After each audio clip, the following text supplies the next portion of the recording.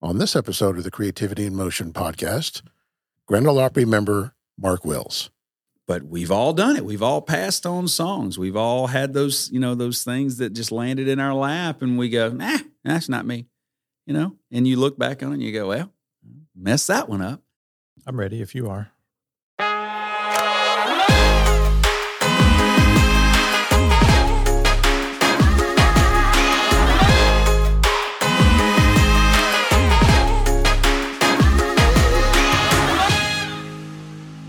Hi, my name is Chris Hollow. And I'm Mark Masri, and this is episode number 19 of Creativity in Motion, a podcast about creativity where we talk with creatives of all kinds to find out why they create and especially how they overcome creative obstacles.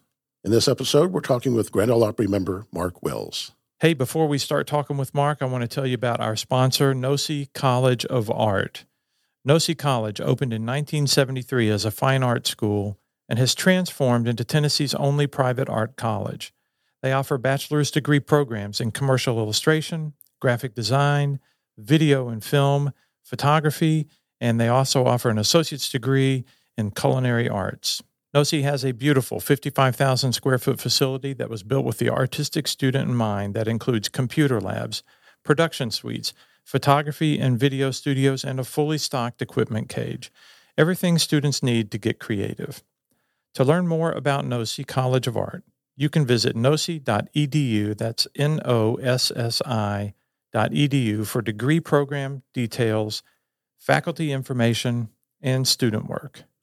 And bonus, we just learned that Mark Wills has had his picture made up there in the studios at Nossi College of Art. That's right. That's super cool. Today we're talking with singer-songwriter and Grand Ole Opry member Mark Wills. He's an ACM Award winner. He's got platinum albums, gold albums, several number ones, and has released 7 albums over his 20-plus year career. Welcome to the show, Mark. Thank you, man. How you guys doing? Excellent. Good. Excellent. Well, so we're in my studio. We're doing this. And Well, today you're in my studio. Today we are in a schwanky hotel at an undisclosed location. Can't tell you where the celebrities stay. It's not the Drake Motel on Murfreesboro Road. Whoa. It is not the Drake Motel. Well, They threw a hood over my head and brought me to this thing, so this is not the Drake? It might be the here's Drake. Here's the deal. You're much closer to the Grand Ole Opry here than you would be at the Drake. But we don't have all the cool, the cool different rooms set up. Where the Daryl Worley room. Do they have a Daryl Worley room? Yes, Really? We have shot in it. Dude. Wow. Yes, I did not know. I try my very best to not have hotel rooms named after me. Just so we're clear. Yeah. So, because you never know what you had to do or what happened there. That's where it happened. Yeah, it was sponsored by the Red Cross. Well, there you go.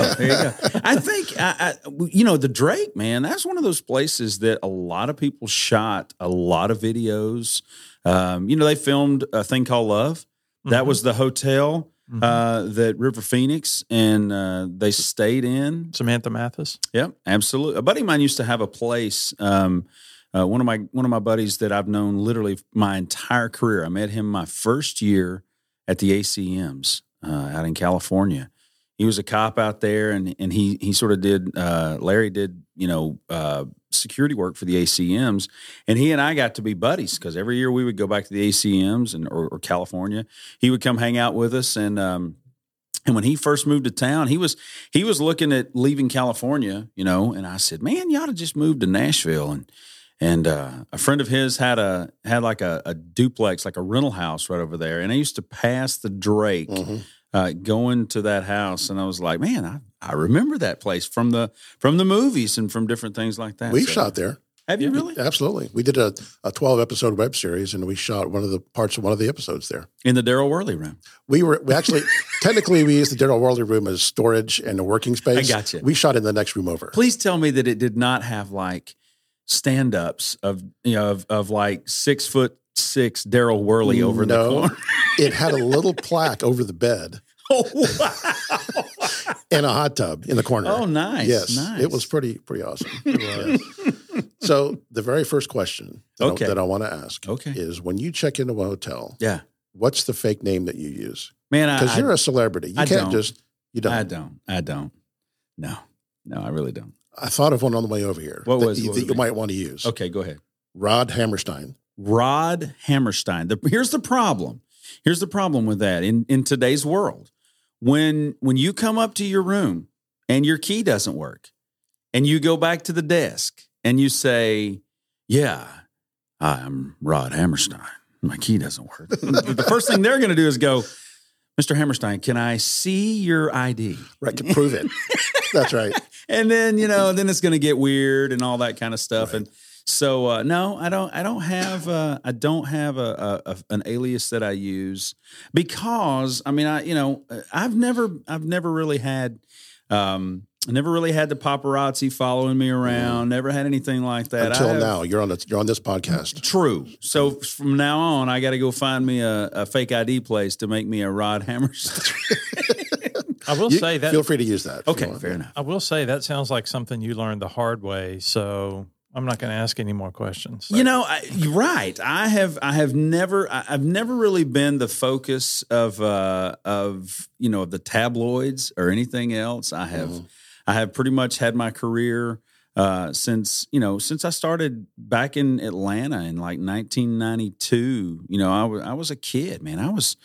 I was 17, 18 years old when I started singing. Actually, I was younger than that. I can remember when I went to a place down in Jonesboro, Georgia, called the Lonesome Dove. They had an open mic night. I was 15 years old. Oh, wow. And I went in and sang with the band. I had never sang with a band. I mean, everything was, back in those days, it was like a karaoke track. I had my Clint Black karaoke track and my Alan Jackson karaoke track. And maybe if you went to Six Flags, they had this thing that you could, sing in a booth out there. And they had some Alabama and they had some Millsap. And I had a few of those tracks, and that's what I always sang with. And one thing led to another. They the place called the Lonesome Dove had a sign, and it said, talent night, Monday night, or whatever. And I went in and sang there, and that's sort of how I got my start. And then bounced around, while still in high school to different places in the Atlanta area, sort of getting my name out there. And one thing led to another, and I became. There was a guy named Darren Norwood who had signed a record deal with Giant, he was with Warner Brothers. He transitioned over from Warner Brothers to Giant, and that kind of held his career up for about a year and a half, kind of getting everything going. And I started sort of shadowing him when he wasn't on stage. The band needed a lead singer. That's how I got my start. And one thing led to another, man. I was driving to Nashville. Got in with some great songwriters here in town, and started singing demos for them.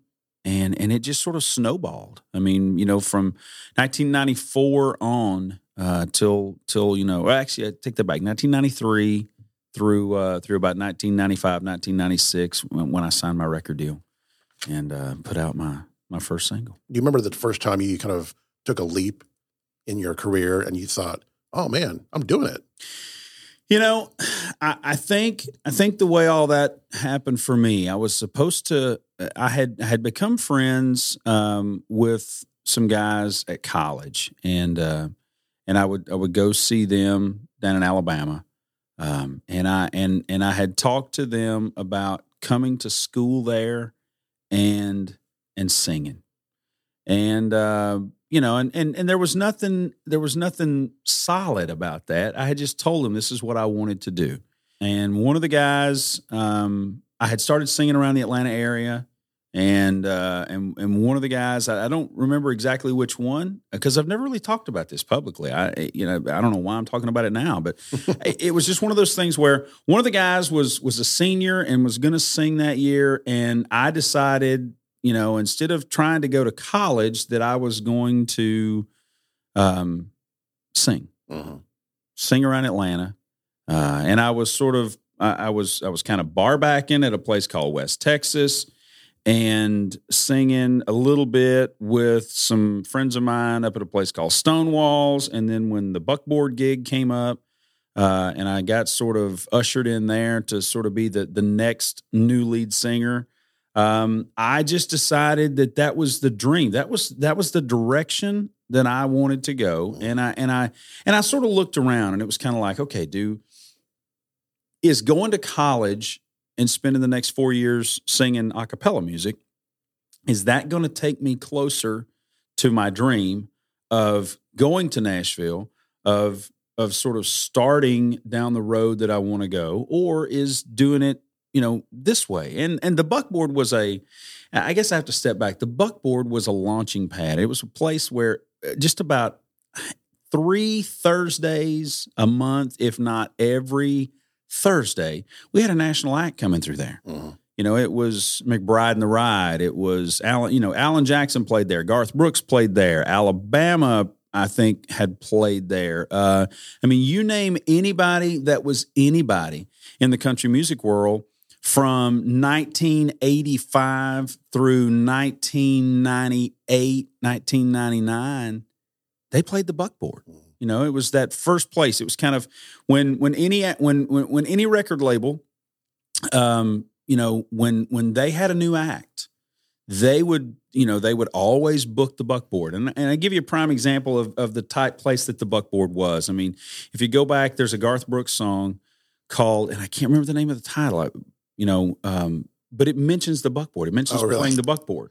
Billy Ray Cyrus played the Buckboard on, I think he was 3 or maybe 4 weeks at number 1, or the 3rd or 4th week at number 1 with Achy Breaky Heart. Mm-hmm. And he played the Buckboard on Thursday night for, $3,500. And the next night he played the Florida State Fair for $85,000. Right. It was that kind of place. It was that place that everybody, when they were starting out, they wanted to play. It was kind of like Governors in Chattanooga, or the Grizzly Rose, or several of those places around the country.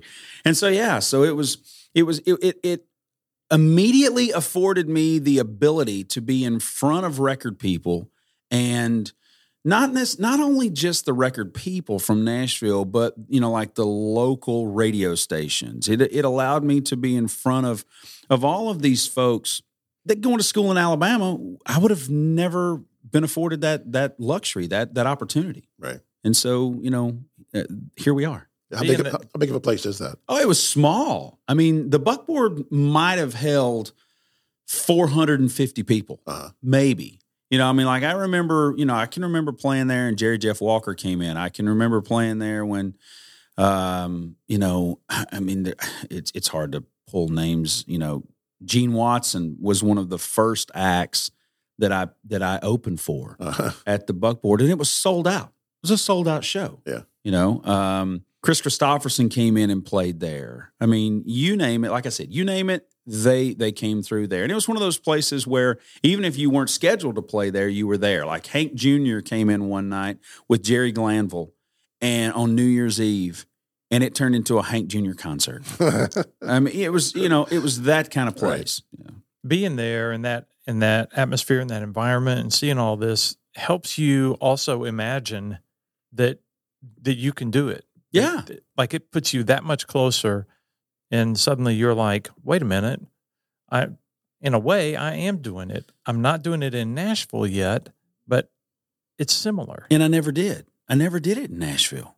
That was kind of the cool thing about my career was, many of those conversations. I remember Jeffrey Steele. He was the lead singer of Boy Howdy.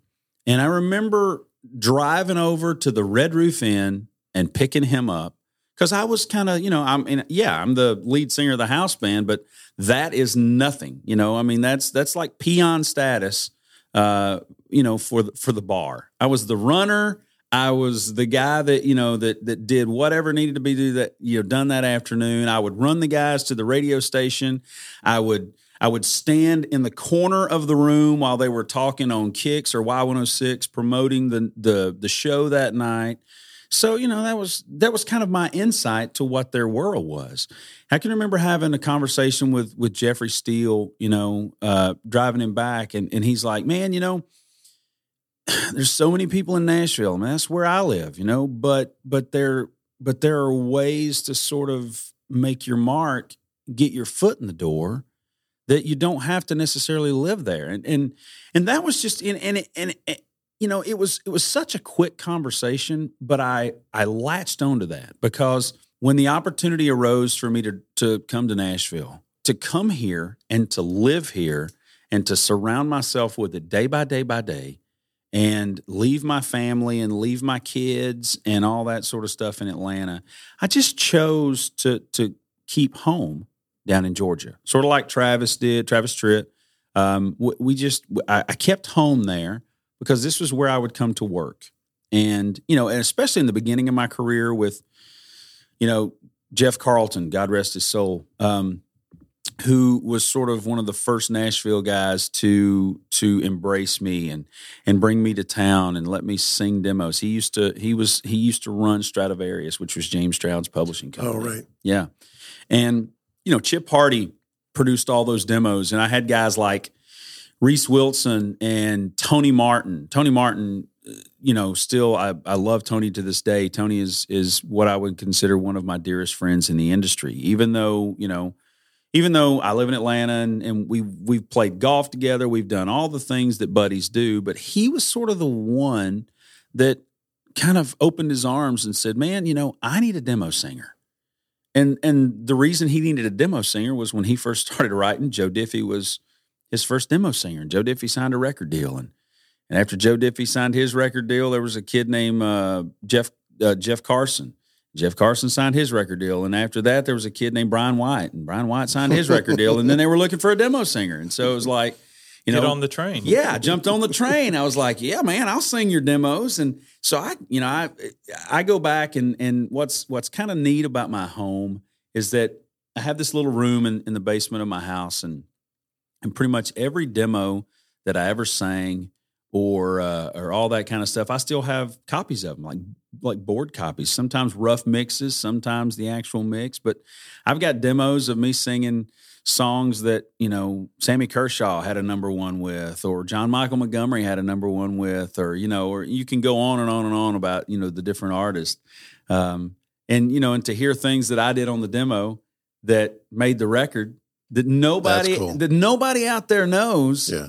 That was me. I mean, if you listen, if you went and listened to my demo of Politics, Religion, and Her, and you went and listened to Sammy Kershaw's version of it, it was almost exactly what I sang on the demo. That's cool. And it just, so, I mean, that's the biggest compliment that any singer gets right there. When somebody takes what, sort of your version of a song and they go, man, that's good enough. We can just put that out on our own. Well, your interpretation is the interpretation. Absolutely. Well, that kind of leads us into our sort of main topic, which is creativity, which is you were creative when you made that demo. You put your own flavor onto that song. Yeah. And that's got to be a good feeling to sort of have a blank slate to work with. Well, Tony Martin, we'll go back to Tony, but, Tony would send me demos or guitar vocals. Mm-hmm. And Tony kind of had this monotone thing that he would do on a demo. Like, okay, prime example, my first single, Jacob's Ladder. And I get this demo and it was like, doon, doon, doon, doon, doon. Jacob was a dirt poor farm boy, raised at the fork in the road in a clapboard house, and a lot of times that allowed me to sort of come in and take what they had written and sort of develop a melody, develop, a pattern or a flow to it. And, and that really got my creative juices in the beginnings from the songwriter aspect or from an artistic aspect. It allowed me to sort of make these songs kind of my own.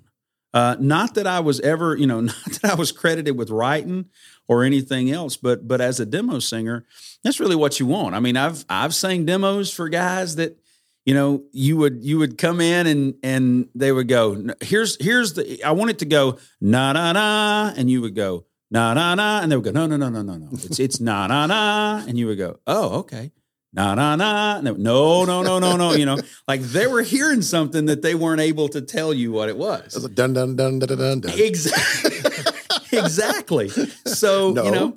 right. So coming into somebody like Tony or Chip and those guys, I mean, it was an awesome opportunity to sort of get your feet wet, figure out what you were going to do, figure out how you were going to do it.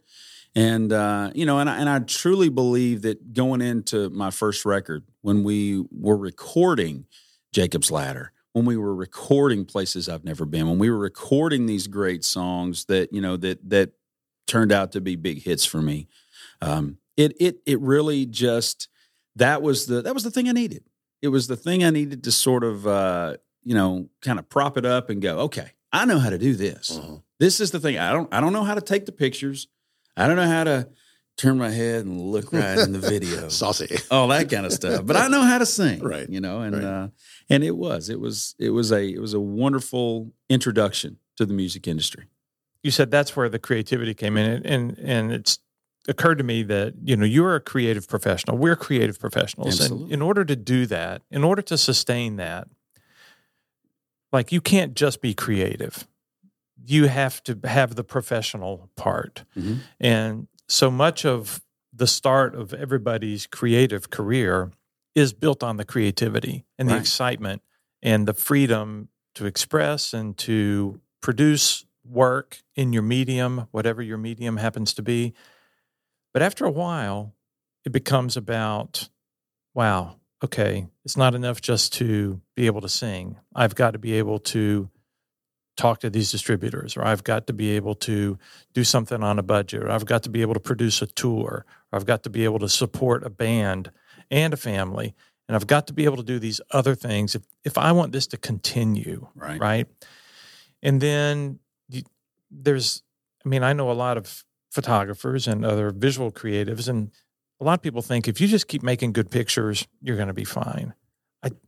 There's an element of that that's true. If you just keep singing great songs, you're going to be fine. But you have to support that. Right. And then there's this balance between the business and the creative part. Mm-hmm. And how do you keep the creativity going when the business and professional part is coming in and polluting things, because that's the part that's absolutely no fun, right? I think for me, I was never Garth. I was never Tim McGraw. I was never Kenny Chesney. And I used those guys because Garth was ahead of me. When I was starting my career, he was already the top dog. But McGraw came along a few years before I did, and Chesney was a couple years before I was, and they hit superstardom. And I think for so many people, or for so many in our industry, when you look back at 90s country and you look back at early 2000s country, they were the ones that the pressure was put upon. It was nobody was ever, I say nobody, I sell myself a little bit short, but I didn't sell 2 million records before the record was released. Right. There were guys that Shania Twain sold 10 million albums in a matter of a few months. That was never a Mark Wills career path. I got the opportunity. I had the ability to go in with my songwriter buddies, and listen to their catalogs and find great songs. When you look back at my career, so many people in our industry, for whatever reason, they feel like they have to write everything they sing. And that was not me. That was not me at all. My whole thought process for my career was find the best songs that you can. Make those songs sound like something that you would have wrote. And put them out there, because the people that you're wanting to listen to your music, or the people that you're wanting to, give this music to, they don't necessarily care if you wrote it or not. They want to hear great songs. They want to hear great stories. For me, that's what country music was. That's what I grew up listening to. I grew up with Millsap, and I grew up with Alabama, and I grew up with Conway, and I grew up with Merle, and I grew up with George, and that was And some of those guys wrote a lot of their songs, and a lot of those guys didn't write any of their songs, you know? So that was my thought process on coming into it. You know, I'm 26 years into my career. So I've been doing it at this level longer than it took me to be born and get my career started. So yeah, you know, I'm looking down the road now, and I'm looking at some younger talent that I would love to help out, and I would love to sort of mentor and kind of pass my philosophy or at least pass my opinions of the industry on to them. But I still believe that, you know, when I look back, if I had been Garth and the focus was completely on me, I would have had a different career. I would have probably been pressured into maybe doing songs that, you know, that I didn't want to do, or who knows, man, I might have found different songs that I loved more. I mean, I can give you a prime example of having a song placed in your lap and not hearing it until you hear it on the radio from another artist. Tony Martin writes this song and he sends it to me, and I listen to it, and you know, and I think I'm 99% sure it was Tony Martin, Mark Nessler, and I get this song and I hear it, and I'm just like, man, you know, it's guitar vocal. I don't really hear that for me. And then a few weeks later, I get, man, I'm gonna send you this song again, and they sent it to me, and it was Nessler singing the demo. You know. And I didn't hear it. And I'm thinking, man, I don't hear that song. I don't hear it for me. Okay, fair enough. 6 months, 7 months, 8 months later, riding down the road, hear this song come on the radio. Thinking, man, where do I know this song from? Got to the chorus, and it was like, just to see you smile, I'd do anything. And I was like, oh, I hear it now. I hear it now, right. You know, and it was a massive smash for Tim McGraw, you know, but we've all done it. We've all passed on songs. We've all had those, you know, those things that just landed in our lap, and we go, nah, that's not me, you know, and you look back on it and you go, well, mess that one up. You know, we've all done it. I love Tim. I love Kenny. I love Alabama. I love Millsap. I love Garth. I love Alan. I love Clint. I love all those guys. But I don't know that I would have ever wanted that type of focus on me to have to live up to it. That pressure. There is a astronomical amount of pressure when you are the top dog in your industry. And you know, let's go outside of the country music industry. John Bon Jovi said, "I never want to play a club. I always want to play a sold-out arena or a sold-out stadium." Good for you, John. And I can support that, and I can look at that, and I can give my 100%, dude, if that is what you want, that's what you go for. That's not what I wanted. You connect in a much different way to a smaller venue. Absolutely. Than you do with your audience, than you do in a giant arena. And it's a whole different thing. I think the music that I've put out is individual. You know, it's not Don't Laugh at Me is not a song that you're going to have 30,000 people holding their lighter up singing. Right. You know, It's not, oh, we're halfway there. Oh, living on, that's not what I did. Yeah. And that's not saying anything negative about anybody else's career. I truly went into my career wanting to be the soundtrack for people's lives. Mm-hmm.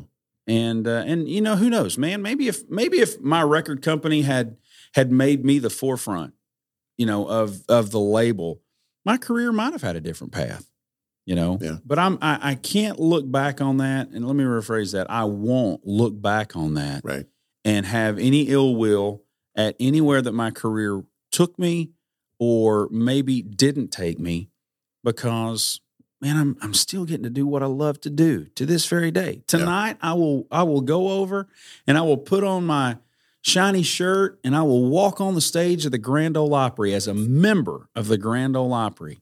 You know, and coming up on 96 years the thousands and thousands of people that dreamed of singing on the Grand Ole Opry, the tens of thousands that recorded country music albums. I'm the 218th member. You were in a small fraternity. Absolutely. For life. Absolutely. Yeah. That's pretty freaking cool, man. It is. It is. It speaks a lot about the Opry and the kind of careers and songs and music that they believe is important for country music. So it's not just the stadium acts. It's not just the anthemic songs and the stratospheric sudden success of certain artists.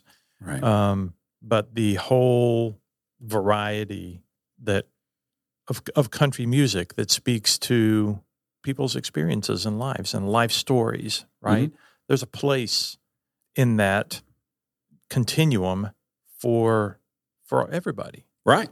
Absolutely. I mean, that's, when you look at the history of the Grand Ole Opry and you look at the people that were members and that are members and stuff like that, I mean, I feel like it's like its own country music hall of fame.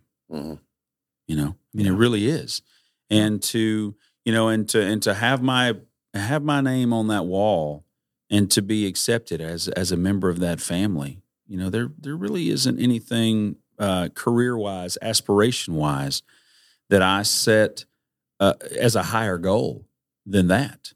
When I walk on stage and they say, how do you want me to introduce you on stage? And I say, man, say Grand Ole Opry member Mark Wills. Right. You can say whatever you want to. The last thing I want you to say is, welcome to the stage, Grand Ole Opry member Mark Wills. That's one of my favorite parts about being the photographer out there. I've been doing it for 21 years now. Yeah. And Brad Paisley was the first. And when I look at that wall you're referring to, yes, I can look at the 18 or so that have followed Brad and my time there. I can see my time there in plaques, which is pretty cool. Well, you and I talked about this one time, but Les Leverett came to the Opry one night, and we were talking to Les about just the history of the photos that he captured. Yep. And Chris, you're right there. You are literally right there for my generation of performers. You're our Les Leverett. You really are. Yeah. I mean, you're the guy that when we go back through our career and when we, the first time I got to sing with Crystal Gayle, I had just become a brand new member and I don't remember how it went down, but basically I got told you're hosting the segment that Crystal Gayle is on. And I said, well, if she needs somebody to sing You and I'm your man. Like joking, like kidding, because that was one of those songs that in my adolescence, 13, 14 years old, I remember my cousin and I sang that at a wedding. And so I thought, hey, man, I can be Eddie Rabbit for a night, no problem. And I get this response back. We would love for Mark to sing You and I with Crystal. And so, and you took a wonderful series of photos of that. Some of my favorite pictures. That's one of my favorite parts about being the photographer there is when they have these artists that don't normally sing together come together. Right. Those kind of moments are really fun. Joe Diffie and I sang one of his last times on stage at the Grand Ole Opry. We sang Ships That Don't Come In. Yep. You took photos of that. Yep. I got to introduce Charlie Pride for one of the last times that he was on the stage at the Opry.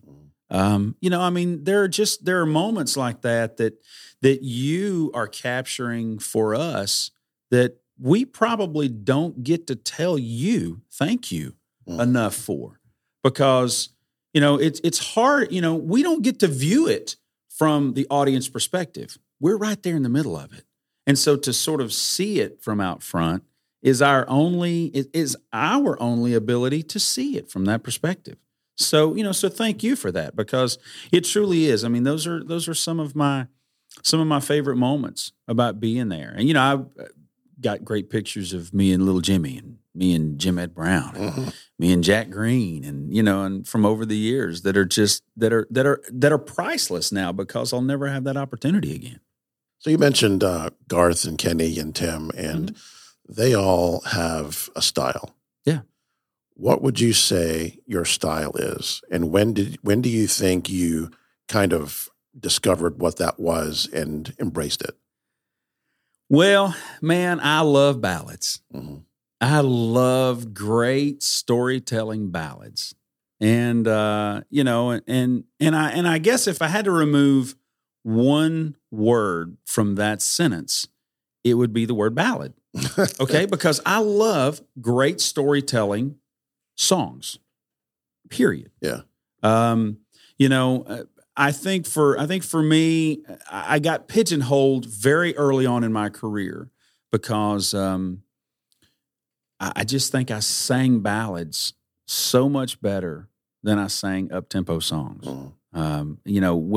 When you come out with Jacob's Ladder as your first single, and people are like, "Oh, yeah, that's a good song," and then you follow that up with Places I've Never Been, or we had a song called High, Low, and In Between. It was our first video, but for whatever reason, it never took off at radio, and so Places I've Never Been was a big song for us. And then we left the Wish You Were Here, we left the self-titled Mark Wills record, and we went to the Wish You Were Here record. And then that was I Do, Wish You Were Here, Don't Laugh at Me. And then they were like, "Oh, you've sold almost 2 million of this one. Let's go." And we can't go another single on this one. Let's do another record. Mm-hmm. And then here comes Back at One, or different things like that. And so, I truly believe that, if there were anything that I had changed about my career, it would have been that I would have placed some more up-tempo in my career. I would have looked for more 19-somethings. Mm-hmm. I would have looked for more stuff like that. But in reality, I also wouldn't go back and go, well, I'm not going to record I Do because, it's another ballad. Right. I'm not going to record Wish You Were Here because that's another ballad. I'm not going to record, Don't Laugh at Me because that's another ballad. Yeah. I think that was my style. I think that I really always looked for great storytelling songs. And on the new, we did a new record during COVID. Mm-hmm. And Tony Martin is a big part of that, process. But I went back in and I listened to some great old songs and I listened to some great new songs. And one thing that I've always been attracted to is that song that tells a great story. But a lot of the music that I've always chosen allows you to sort of interpret how that story ends. It's not necessarily, cut and dry, A to Z, and it lays it right out there for you. It allows you to sort of embrace that from your own perspective.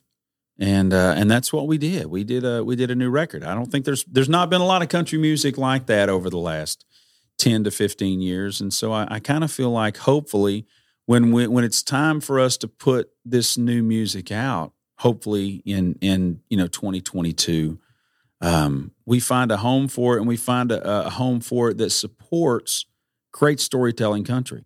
So what I want to know is, of all the songs that exist, and I'm talking any genre, yeah, anything you've heard, okay, anything that turns you on. What song is it you wish you had written?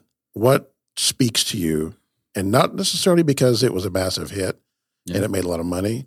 Mark and I go through this all the time. Is we'll see a TV commercial or a still photo, and we're like, "Damn it! Why didn't I think of that? Yeah, that is brilliant. I should have thought of that." And you feel like you almost had it, but you just didn't quite get there. And even if you had the idea, you wouldn't have necessarily had the venue to do it, right? Like to output it. But you could have. The idea was so good, you should have thought of it. Is there a song like that for you? Absolutely, and I recorded it. If we're talking about songs that you recorded that you wish you had written, Monty Criswell, who is another dear friend of mine, who he and I wrote a bunch of songs together, and I recorded several of his songs. But he and Tim Menzie wrote a song called Time Machine. Mm-hmm. And the funny thing about Time Machine was, So I wanted to record it for the first record. And I want to say Alan Jackson had it on hold, and I'm not going to step on any other artist's toes when it comes to songs like, they have a great song and somebody's got it on hold. I'm not going to play the card. I'm cutting tomorrow. Right. I don't care when they're cutting. I'm cutting tomorrow. I will beat you to the studio. Right. Yeah, exactly. Yeah. Because that's part of the whole sort of honoring each other's, hey man, you may not be cutting for 3 months. It's a small town. Absolutely. Ultimately. You want that song and you had it first, by all means. I wanted to record Time Machine for my first or second record. And I believe Alan had it on hold. And I went into the next record and I wanted to record it for the next record.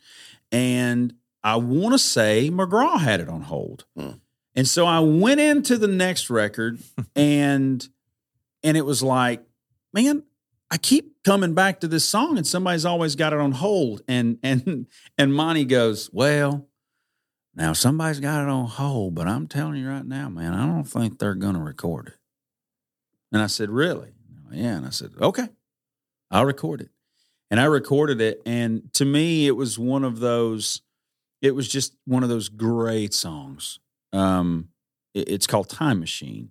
And it goes back to, events that happened and how if you'd had the opportunity to go back and stop something, catastrophic, you would have done that. But the spin is when it gets to the chorus and as you're coming back from whatever you've stopped that was a worldwide event, you would have stopped by your house and, basically told the one that you love one last time, hey, I'm sorry because, your relationship split, and on my way back from the past to the now, I would swing by and stop off at our house.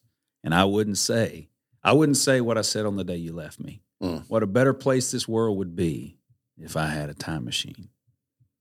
And awesome. I love that. I was like, it was a great love song. It was a great, like, hey, I'm sorry.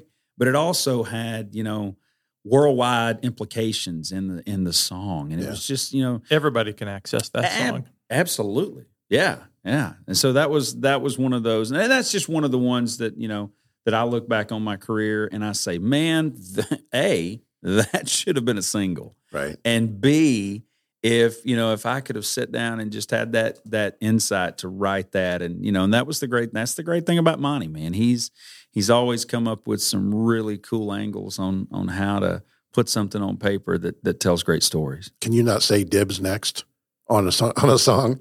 Like if Alan had it, and then can you go to Monty and go, I got dibs on next? Well, how does that work? Absolutely, you can. You can do that. I mean, that's the great thing. As soon as he takes it off hold, put it on hold for me. Well, and that's basically what happened.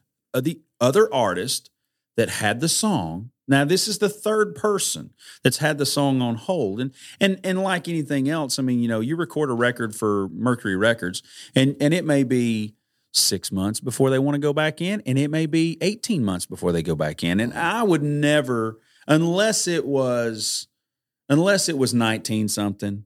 I found 19-something literally the night before, or Chris Lindsay found 19-something literally the night before we recorded it. I mean, it fell into our lap that quick. I won't tie up a song like that, especially if you're not the writer on it. And that's really kind of what happened with Time Machine, was that it was like, okay, look, we're cutting next week, and they've had this song on hold for 6 months, and every time you talk to them, every time the publisher would talk to them, they would go, oh yeah.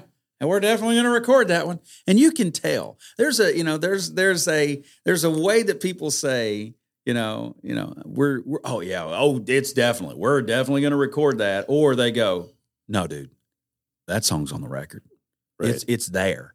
I mean, I can't tell you how many times I've written a song and somebody recorded it and they go, oh, that's the next single. And you're right. And you're stepping back going, you are a liar. Right. I know that's not the next single, but yeah, it happens. You've said a couple of things that I want to just expand on for a moment. And the first thing that you talked about was this conversation you had with Jeffrey Steele back when you were with the house band at the Buckboard. Yeah, 17, 18 years old. And how these kinds of conversations it's just like, it's a meaningless conversation. It's a throwaway conversation, but at the right time and the right place and the right frame of mind, it becomes something that you can build a dream on. Right. Yeah. And I had a similar conversation with a very famous photographer that I was driving around. We were on a long trip. This is when I worked for Annie Leibovitz. And, we're driving in the middle of the night from Columbia, South Carolina to Knoxville, and we're weaving around these mountains on I-40 where the speed limit drops down to 50, and it's raining and it's winter, and everybody else in the van had fallen asleep. And she said a song came on the radio, and it happened to be like from the sophomore album from this singer. And someone said that they weren't sure if this singer was going to end up being much of anything, right? The singer was Sarah McLachlan, so she did okay. And then Annie, just out of nowhere, pipes up with, people always ask me how I've been able to do this for so long. I mean, she wasn't even talking to anybody in particular, but practically everybody else in the van was asleep except for me. And it's hard to lean in from the driver's side when you're driving. But I was just like, kind of turned my head a little bit, and I thought, and she said, I just get up every day and I just work my butt off every single day to do what I do. And if you do that, I think you'll have a good long career wherever you are. I hadn't asked her a question or anything. I've never forgotten that. I've never forgotten it. It is the most beautiful thing in our industry, whether it's the photography industry, the movie industry, the record industry, whatever. It's the most beautiful thing to know that if you decide to quit today, you can. In 26 years, there have been days when I said, I'm not doing that anymore. And there are days when I've said, I don't care if I ever do, ABC, whatever. I don't care if I ever do that again, and I'm also sitting here with you guys discussing things that I have, maybe not said publicly, but it always comes back to the love of singing. There are guys in our industry that started their career as a bar singer and found out that they really love to write songs. And now they sit at the house and they write songs. For me, it was always the love or loving the fact that I got to sing for people. And it wasn't something that, that I felt like I was the best in the world at. I love singing for people. I loved being able to take great songs, put my spin on them, put them out there, give people an option of listening to a record, if they wanted to, and that goes back to what we were talking about never aspiring to be the guy selling out, Mercedes-Benz 89,000 seats every night. That's not what I wanted to do, man. I simply loved singing for people. And, and God gave me the ability to sing. And I probably don't honor him with it as much as I should. And I probably don't thank him enough for the ability of getting to do what I love to do. But I can tell you that I know where it comes from. I know that he, from the time I was 2 years old, singing Jesus Loves Me or whatever. I know that that's always something that I just love to do. And, like your story with Annie, my story has me looking in the mirror and saying, man, you're the luckiest dude in the world because you get to go. And when I say you, I'm talking about me looking myself in the mirror. You get to go do for a living what 99.5% of people do as a hobby. Yeah. But think about it. Think about how many people that you know that goes to work in an office building and on Monday they're talking to their buddies about, hey boys, Friday night, my house, the garage, band practice. You know, when was your last gig? 4 years ago. But by God, if the call comes in tomorrow, we've got one whole set that we can play. Yeah. That, you know, that's where we are. That's the beautiful thing behind it for all of us, is that we're getting to live so many other people's dreams by what we get to do. That's just beautiful. The other thing I've heard you say a number of times in this conversation is one thing led to another. You said that. One thing led to another, and I did this. And one thing led to another, and I did this. And the thing I want to just focus on here is that one thing cannot lead to another if you don't do that first one thing. Well, that's true. And Chris and I talk all the time about what do we say to each other? You never know. You never know. Right. You never know. If you don't make that first effort, because no one's going to pluck you out of wherever you are and give you the opportunity to do that, right? If you don't make that first effort, you have to take it upon yourself to make that first submission, to make that first trip to Jonesboro to sing, to volunteer, to do something, to go above and beyond, to do something, right? If you don't take that opportunity to do that one thing, then it will never lead to another thing. Correct. And so many people, I feel, sit back and wait, confident in their ability, but for whatever reason, they don't seem to understand that it's not magic, it's not luck of the draw, it's not any of that. It's people going out and making things happen. And sometimes it can be the most innocuous, simple, unassuming thing as saying, yeah, so-and-so needs to be picked up from his Red Roof Inn. Yeah. I'll go get Jeffrey Steele. Yeah. You know? Or maybe you get all dressed up in your best cowboy duds and you go sing a Western song at a Walmart. There you go. Yeah. Or you pick up your guitar and you go down to the corner of 5th and Broadway. I know what you're talking about there.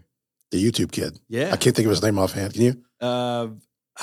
Yeah, I've got it right there. If you hadn't asked me, I could have told you. Well, you said something right there, and I want to give you a prime example. I want to give you, from my perspective, of a prime example of what you're talking about. You said pluck, and I've always loved that word. But let me tell you how I got plucked for something that opened the door for many years for me. So I go to, I'm a Georgia boy. I go to Travis Tritt's homecoming show as a fan. I'm not there performing. It's Travis Tritt, Trisha Yearwood, and the opener is George Jones. Okay. Now I'm a big George Jones fan. That's one of my first records was a George Jones record. And Travis is, killing it. He's one of the biggest things in our industry. Trisha Yearwood's, been out a couple years. She's in love with the boy, and she's on the show. But George comes out and he opens the show, and I'm not in good seats. I'm like, if the stage is here, I'm way over here, to stage left, halfway back through the Omni in Atlanta. And I'm sitting there, man, and everything he sings, you name it, the song comes on, the band starts playing it, I'm singing. And there's a lady sitting right in front of me. And, and I Don't Need Your Rocking Chair had been released. And I'm singing He Stopped Loving Her Today. And I'm singing, just every George Jones song. And this lady keeps turning around and looking at me. And I'm thinking, why does this lady keep turning around and looking at me? I'm not doing anything. I'm just enjoying the show. I'm just having a good time. I'm singing along with one of my idols. Well, they start, I don't need your rocking chair. And I'm like, yeah, I'm screaming, I don't need your rocking, and she turns around and she motions up to me and I'm thinking, okay, it's on. I don't know what's getting ready to happen. How old are you here? I'm 17, 18, maybe 19. Mm. And she turns around and she kind of gives me the finger of like, hey, come here. And I lean down and she goes, are you a George Jones fan? And I said, yes, ma'am. And she goes, well, hi, I'm Nancy. And I'm like, hi, Nancy. And No she goes, way. I'm George's wife. Oh, my God. And I'm like, George. And I think I said, George who? And she goes, George Jones. And she points to the stage. And at this time, she sort of turned around and I can see she's got a laminate on, right? Uh-huh. And she goes, would you like to meet George? Oh, my God. And I'm like, yeah. And she literally takes me by the hand and we walk down the steps and we walk down the side and she walks me on the back of the stage. And as he's walking off, this was her introduction to George Jones. She goes, George, I don't know if you know this or not, but you must be a pretty big deal down here in Georgia because this kid right here sang every word to every song that you sang tonight. And he goes, well, Sean, and he shakes my hand and that's, I was introduced to George Jones and I got a picture with him that night. And that was it. And fast forward 3 years, 4 years, something like that. I have my first single on the radio. And WSIX, one of the big stations here in Nashville, they're doing a golf tournament down in Murfreesboro. And George is hosting it. It's the George Jones Classic or whatever. And Mike picks me up and we drive down to the golf tournament. And I'm like, man, I'm kind of somebody now. I got my first song on the radio. I'm going to go up and introduce myself and be like, yeah, Miss Nancy, Mark Wills. I met you several years ago in Atlanta, whatever.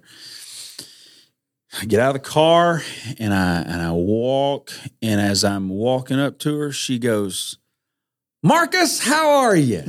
And I'm like, holy crap, Nancy Jones remembers me. And I said, do you remember meeting me? And she goes, well, absolutely, baby. She goes, I remember it. She goes, and we talked. Now, fast forward 27 years, 24, 25 years. I'm being inducted into the Grand Ole Opry, and it's kind of like it's sort of like your wedding. You want to bring pieces of the past with you, for that night. And I call Miss Nancy, and I'm like, hey, I would love to wear one of Mr. George's jackets for my Opry induction. I had forgotten that. Yes. And she says, come on over. And I go into the house and we walk in the closet, and the closet's literally about the size of this room. And she goes, pick out whatever you want. That's awesome.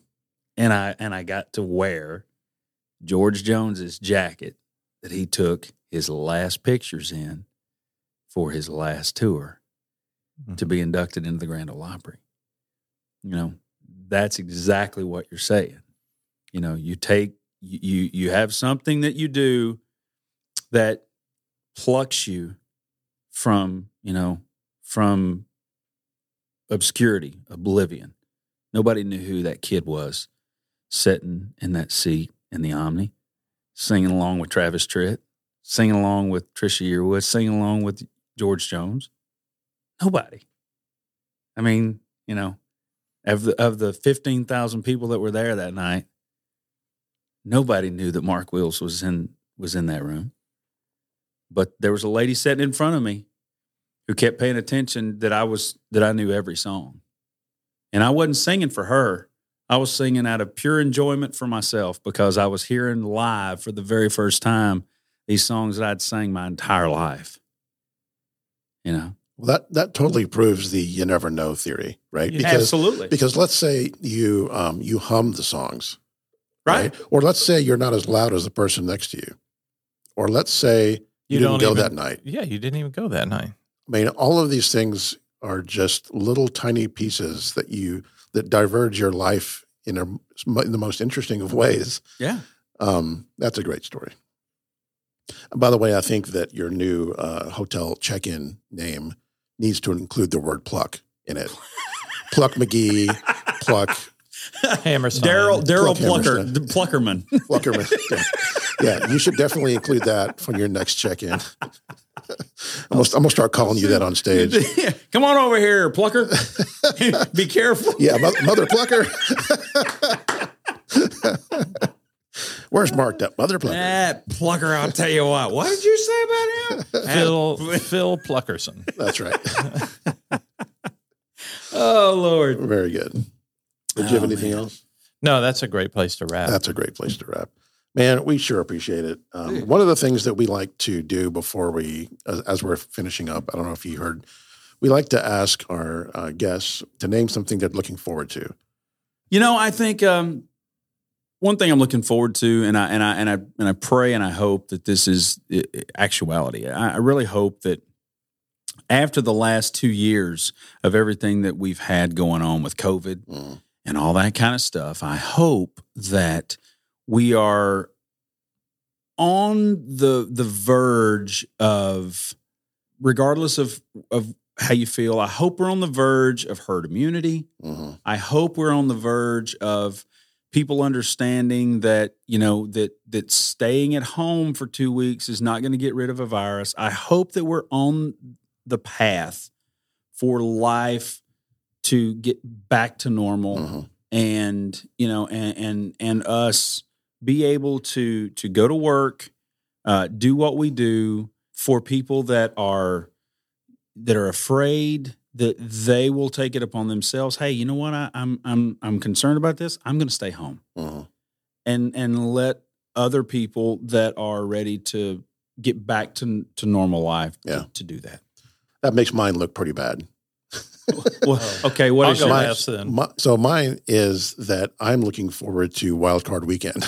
There you go. It's simple. I'm just looking forward to a weekend of football. Yeah, I'm totally cool because with that. it gets me sad that there's 8 games this weekend, then there's 4 next weekend, then there's 2 weeks.